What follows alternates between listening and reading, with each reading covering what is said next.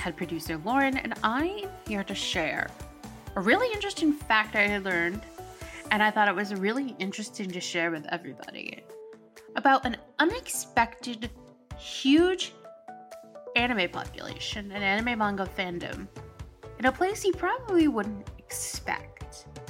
Where do you think that could be? Could it be Paris? Well, Paris does have a pretty large anime convention scene, but no, it's not Europe. It's not even Asia. Australia? No. No. Let's get into it, shall we?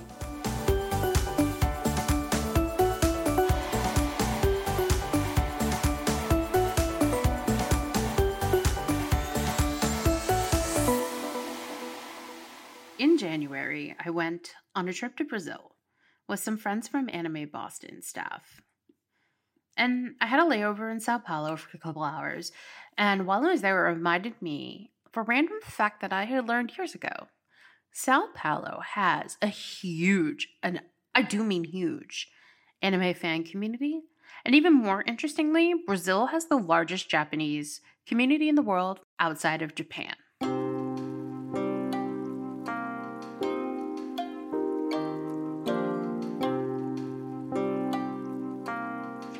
Let's start there to unpack all of this. Sao Paulo is home to many immigrant communities, most interestingly, Japanese immigrants who started to flock to Brazil in the early 20th century, leading to today where it's home to, like I said, the largest Japanese community outside of Japan at 1.6 million people. So, how did that happen? Essentially, when the Han feudal system was abolished in Japan, many remote farmers needed to look for work outside of Japan because they weren't finding the work inside of Japan. So they started to head west for opportunities and looking towards places like the Americas, North and South, and Central America and the Caribbean. Thanks to Brazil's coffee plantations, shout out to Brazil for helping create one of my favorite beverages in the world, coffee. So the Japanese community that settled in Brazil was able to flourish, and in Sao Paulo, this was where they went through the Liberdade neighborhood. Hopefully I said that right. Which, like some places in Hawaii, can feel like you've stepped into somewhere in Japan and not quite Brazil. Well, that's the very teal deer on that anyway. There's a lot more to the story, but that would take up several more episodes, and I think we want to get to the part where anime comes in. So as the Japanese community in Sao Paulo in the Liberdade neighborhood thrived, Japanese hotels and other businesses emerged, and it was only a matter of time before anime hit their airwaves. And did it hit big? Oh, yes, it did.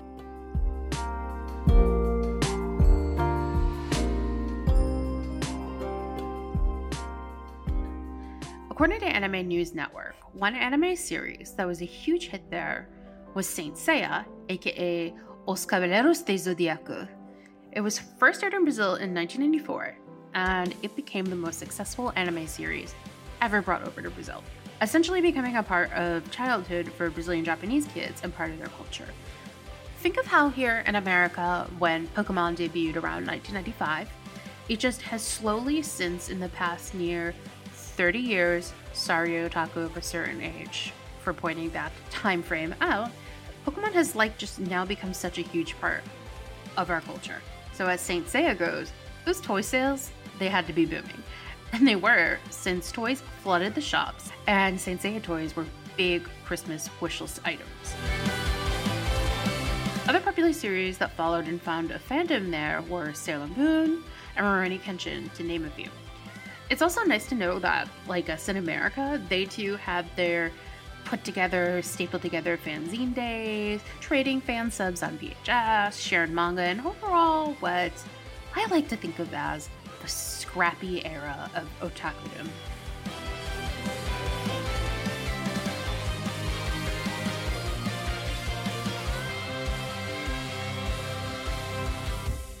Oh, so by the way, it's not just the shows that became popular. Much like how anime fandom flourished here in America, aside from Japanese bakeries and ramen and other otaku good shops, there's a huge annual anime convention there called Anime Friends, which reports to have hundreds of thousands in attendance and now even has events in Argentina and Chile.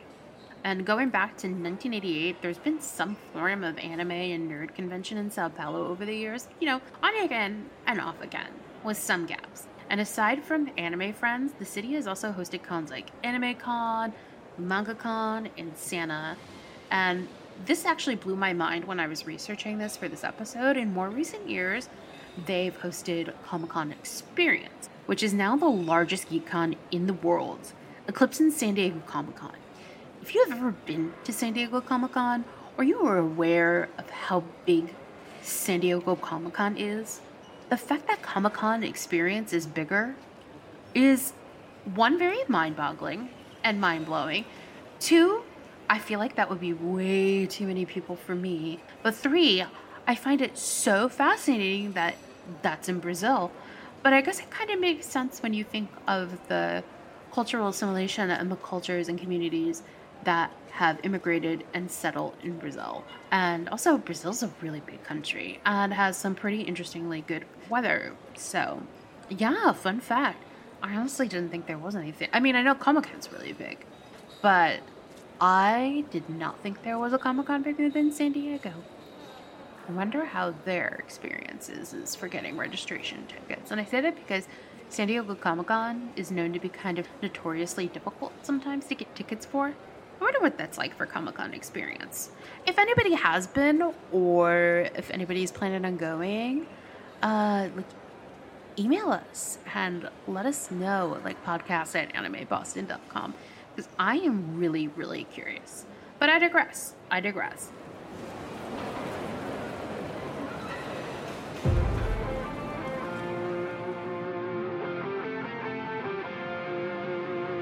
Hey listeners, Anime Boston 2023 is just a few weeks away. Visit animeboston.com to register for your tickets. Plus, book a hotel room if you plan on seeing us all weekend. Find out about this year's guests and programming, and review our updated COVID policy. We can't wait to see you at AB.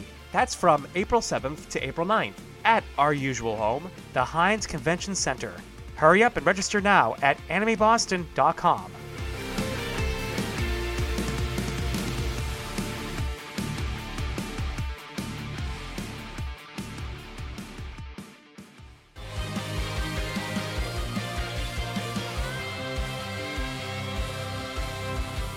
So as far as cosplay, because of course cosplay is going to be part of this, Brazil's a 3-time World Cosplay Summit champion. So, nothing to seize up, because the World Cosplay Summit is a pretty big deal. And that gets a lot of entries from different countries. So the fact that Brazil's a 3-time champion, serious business. And they also, I believe, have a lot of local little cosplay contests and probably little events. So, maybe it is time for another trip to Brazil. But I probably wouldn't go to Comic-Con Experience. Maybe Anime Friends. I'm the type of person who kind of struggles to go to cons that are that huge. And that's actually what I really like about Anime Boston, that it's not super, super, super, super huge and super, super, super overwhelming. I don't know if I could handle that, to be honest. As much as it's nice to say, oh, it'd be great to have tons and tons and tons of attendees, because that's, a lot of income for us to put on even more great events and even more programming. To a certain point, a large of a crowd petrifies me, but I am very comfortable with the size of Anime Boston, which, speaking of, make sure to head to animeboston.com. Do you like how I did that transition there? Because we've started to announce guests. We've had great announcements like HoloLive, and some deadlines are coming up for some applications and events. And if you just aren't familiar with AB in general, it's a good way to learn more about the convention. You can sign up for our forums and ask questions there. Make sure to follow the convention on social media. It's Anime Boston on Facebook, on Instagram, on Twitter. And yeah, I have to wonder if we get any Brazilian attendees. I feel like we do. We actually get attendees from a lot of different places. So yeah, that is that on Sao Paulo. And also just even from a non-otaku perspective, I will say I haven't been to Brazil. It's really lovely. And if you're ever really fascinated to go check out the largest Japanese community outside of Japan. Sao Paulo is a pretty lovely place. Depending on the time of year, it can get hot. Now remember, Brazil is in the southern hemisphere. So when I went in January, it was the middle of summer. Right now in March, it's probably starting to get into fall. So, plan accordingly, but Brazil is actually a pretty cool country. Really good food. Really good food. And now I kind of actually want to go and plan a trip to Sao Paulo and check out this Liberdade neighborhood. And I think that would be really interesting. Also, I have to feel like Brazilian and Japanese cuisine would be really, really, really good. Now that was just me rambling at the end there. Sometimes I write out my thoughts ahead of time, and sometimes I riff off of them. And this is one of those times. I think I'm just also trying to think of my next vacation. I'm always thinking about my next vacation. And I did really like Brazil. And coming from America, a lot of times airfare is not that bad. And I will say that also the nice thing about visiting Brazil is that the exchange rate to the US dollar is really great. And things there are really quite affordable. So you can have yourself like a really great trip, even if you're on a budget. So, if you can't quite get to Japan right now, or you don't quite have the budget for Japan, maybe consider Sao Paulo. You never know. It could just be if you close your eyes and you blink and you're in the Liberdade neighborhood. Same thing. Or at least you get that kind of vibe. Because while nothing truly is like being in Japan, there are neighborhoods that sure as heck can give you the vibes. And we're going to end there. And just remember, if you need to get up to date on the convention before it happens, April 7th through 9th is when the con is this year. Make sure to check www.animeboston.com. See you next time.